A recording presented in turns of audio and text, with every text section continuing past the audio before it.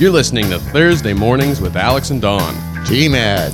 Don is a pastor with 40 years experience. And Alex is just as curious as you are. We look at the most important and interesting questions about the Bible and Christian faith. So let's talk about it. Pastor Don. Alex. How you doing? So far, so good. Good. Glad to hear that. Me too. Last episode, we talked about the James Webb Telescope. That was a question from one of the students at Hillcrest. Good stuff, new stuff. Mm-hmm. I like that. This next one, it's either come from the same person or I like the way that this classroom thinks. Or I was wondering if it might be the classroom. Yeah, because they've got some really good ones. But this question is, if God is real, does Poincare recurrence theorem exist and apply to the universe? Of course, you know what that means, right? Absolutely not. This is new. Okay. Thank you. You've stumped Don. Uh-huh. So say that at Poincare. Poincare, recurrence theorem. So the generic term is quantum recurrence. So at some point, complex systems return to almost exactly to their initial state. For the first time, this recurrence theorem has now been demonstrated with complex quantum many-body systems. A simple way to think of it is everything goes back to the way it was. The Poincare, the guy who, I'm probably saying it wrong, it's got a little thing on the E. Yeah, okay, Pierre, or something like that. Poincare, yeah. Maybe like postulate. This is the physics journal snippet of it. And I'll read this, and then I'm going to let you take over. I think you got some good stuff here. So postulate that in a finite bound universe with finite number of possible states, any system that evolves will eventually return to its initial state, creating a cycle of events that repeats itself. To comprehend the paradox, imagine a billiard table with a finite number of balls in motion. According to his theorem, if the balls keep colliding with each other and the table's walls, they will eventually return to their original positions and velocities, effectively recreating the exact initial state of the system. The implications of this paradox are mind-boggling. If the universe is finite and obeys the laws of classical physics, then, in theory, any configuration of particles and matter could recur after a sufficiently long time. Don't fall asleep yet, I'm almost done. This recurrence would mean that every event that has ever happened, from the formation of the stars to the rise and fall of civilizations, could happen again in an infinite cycle of recurrence. However, the Poincare recurrence paradox is not as straightforward as it seems. The time required for a system to return to its initial state is unimaginably vast.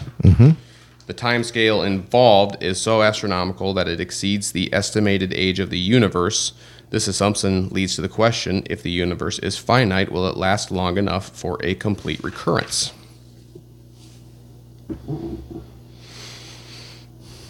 Could it go back to its initial state? The Bible proves it. Okay. I kind of thought that was an interesting thing. It is a really big question. It is. And one couple of things that are part of it is that finite and infinite. Right. And that, pool table, finite space, limited number of balls. Okay, here's a simple answer. If you watch human history and have looked at human history, there are tendencies within human history that repeat themselves. Oh, yeah. And it is only people who understand and study history unbiased that will learn the lessons to help us keep from repeating history. Because we have tried as human beings to control so many things, and then we sort of forget about how important it is, got to keep this in check and this in check, and then we go do this. Right. What's interesting is the Bible would give us 10 commandments as a way of monitoring our interpersonal behavior and our behavior with God in such a way that it gives us sort of a map. Oh, yeah. And if we keep within that map, there's sort of a moral framework that works for you and me. Mm-hmm. And because it involves God, Yeah. it will also imprint a moral compass that helps us then think beyond just you and me. Yeah. Okay. The trouble is we forget. Or we follow somebody who's got some great hypothesis. This must be right. This Right. must be right. This is going to move us in the right direction. And by doing so, then we end up changing the rules, if you will. And history is destined to repeat itself because we're destined not to study history well enough, but to repeat its problems. And if we studied history well, we'd be less apt to repeat the problems. Yeah. And I think we go back to the book of Genesis. We look at Adam and Eve, Cain and Abel. Cain and Abel has been repeated how many times? Right. Just that little piece. Oh, yeah. Over and over and over again. So you go through the Bible and you see they repeated things. Oh, yeah. And we're repeating those scenarios even to this day. Still. So, yeah, there's tidbits of truth to that Mm-hmm. Oh, yeah. I that think we so. need to take seriously. Yeah. Yeah. I agree. Yeah. I mean, Ultimately, go ahead. Yeah. if you go back from Genesis and the chaos that was in Genesis 1, from which all of this earth was created, and you go then to chapter 19 and 20, then you realize it's a new creation. Yeah. And in chapter 21 of Revelation, it's a new heaven and a new earth because the old has passed away. Mm-hmm. And that's the reason is it went back Yep. to chaos. Yep. And if you really want to stay in chaos, you go to hell and participate in that chaos. Yep. I agree. That was judgmental, but it was, Well- as I see it from Genesis to Revelation, it's there. As I see tidbits within Yeah. the Bible, Yeah. those lessons are there. Yeah. And if we don't study history, Yeah. Marcus, are you on this call? If we don't study history well and unbiased and draw from it the lessons of what went wrong, Right. we are destined to repeat the mistakes of the past. Right. I agree. Yeah, and it's not like a political thing necessarily. You can think of it that way with, many times this certain type of government has been tried in different countries, and it's there's always a great amount of propaganda and influence in order to get people to accept it, or it's sugar-coated, or there's an incentive or a disincentive in some cases to go against it. But all the things that it's saying, you don't need to do what the Bible says because look at this what I've got for you right here. Wouldn't you like this better? And throughout my just few years, exactly, the apple, the more things that I start making excuses about that I know. Even I can like a little thing. I'm like, well, maybe that thing in the Bible, maybe meant it differently. You can go onto you can find thousands of websites that will tell you and reference stuff in the Bible that says premarital sex is okay. It's not. It's not. It's not. But it can get you to think, and that's always going to lead to regret. Mm-hmm. Once you've grown enough to understand it, and just ask for God's wisdom right now, when you're reading that, if you're contemplating whatever it is that you think it does actually go against what the pastor said or what the Bible said, because those mistakes can happen quickly, and like I said, always lead to regret. Amen. Mm-hmm. I couldn't have said it better. Well, And that's the thing that we have to realize is that this, and the first piece of it is we got to know it's in here. right. And know where to go to find it. Mm-hmm. And have teachers that will use it and help us understand it. If we understood this, you have bookstores and libraries full of books, but if we understand this one, it will help us not repeat a lot of the dangerous things that are being repeated in the human history every day. Right. Agreed. But we're one book really isn't that big. Right. And we really have a hard time mastering its wisdom. Yeah, and if someone disagrees with you on something in the book, in the Bible, look at the passages that are being used.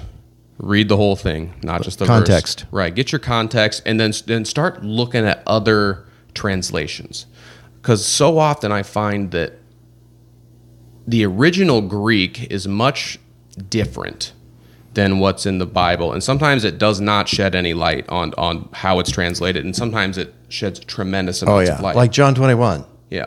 We read it in the English. We don't realize there's two different words for love being used. Yeah. John is using one. Jesus is using the other. When one. Jesus calls Peter to go agape, Right. he's saying, I poine, I phileo you. Right. It's two different concepts. Yeah. And Peter's heart is cut. He's emotionally affected by the fact that the third time Jesus says, "Okay, Peter, do you really phileo me?" Right. And that's where Peter has that, "Oh Lord, you know all things." Right. That's the reason that comes in there. It's not some, "Oh, well, I love you." Yeah. "Oh, thank you for loving me." Yeah, exactly. It's not that at all. Yep. And you have to go back to the original language to get it. We need to understand that bringing the English language to the Hebrew and Greek text often glosses over some really solid stuff. Right. Oh, and I understand why it's simplified, because sometimes it is already difficult enough. You know? Yeah. There's so many things. Like, I feel like at every Bible study I've ever been to, I got to stifle myself a little bit, because I could literally talk about a chunk in there. Once you get the old internet fired up and you start looking at cross-referencing things and seeing, like, you can put it in there and it'll say, like, oh yeah, this kind of thing, is kind of mentioned back in this chapter, in this verse, and he was talking to this group, and this is what was happening at the time. So that gives some historical context to it, and it's just so vast. Like when at Hillcrest, when we were talking about Jesus saying, "Turn the other cheek." Yes. I always thought that was a really, really interesting context, because I had, when you're younger, it makes sense. But then once you see that what he was actually talking about, what he was referencing, who he was talking to, and that later on that he actually did not turn the other cheek, right? You start to then you get your full context there, and you can understand, like, no, that wasn't really about. This doesn't really support a nonviolence principle. If that's something that you're trying to read into it, it's a different thing. It's a different thing. Yeah, and he's being a little cheeky, and I like that. You like a cheeky Jesus. Well, yeah. I mean, it's. He's a teacher. Yes, and he's going to keep the interest of his students. Because some people need that, Edgy. Yep. I get it. So that one was really fun. Let's see, what are we at? We're at 13. So I'm going to grab another question here, because we did talk about a new heavens and a new earth, okay?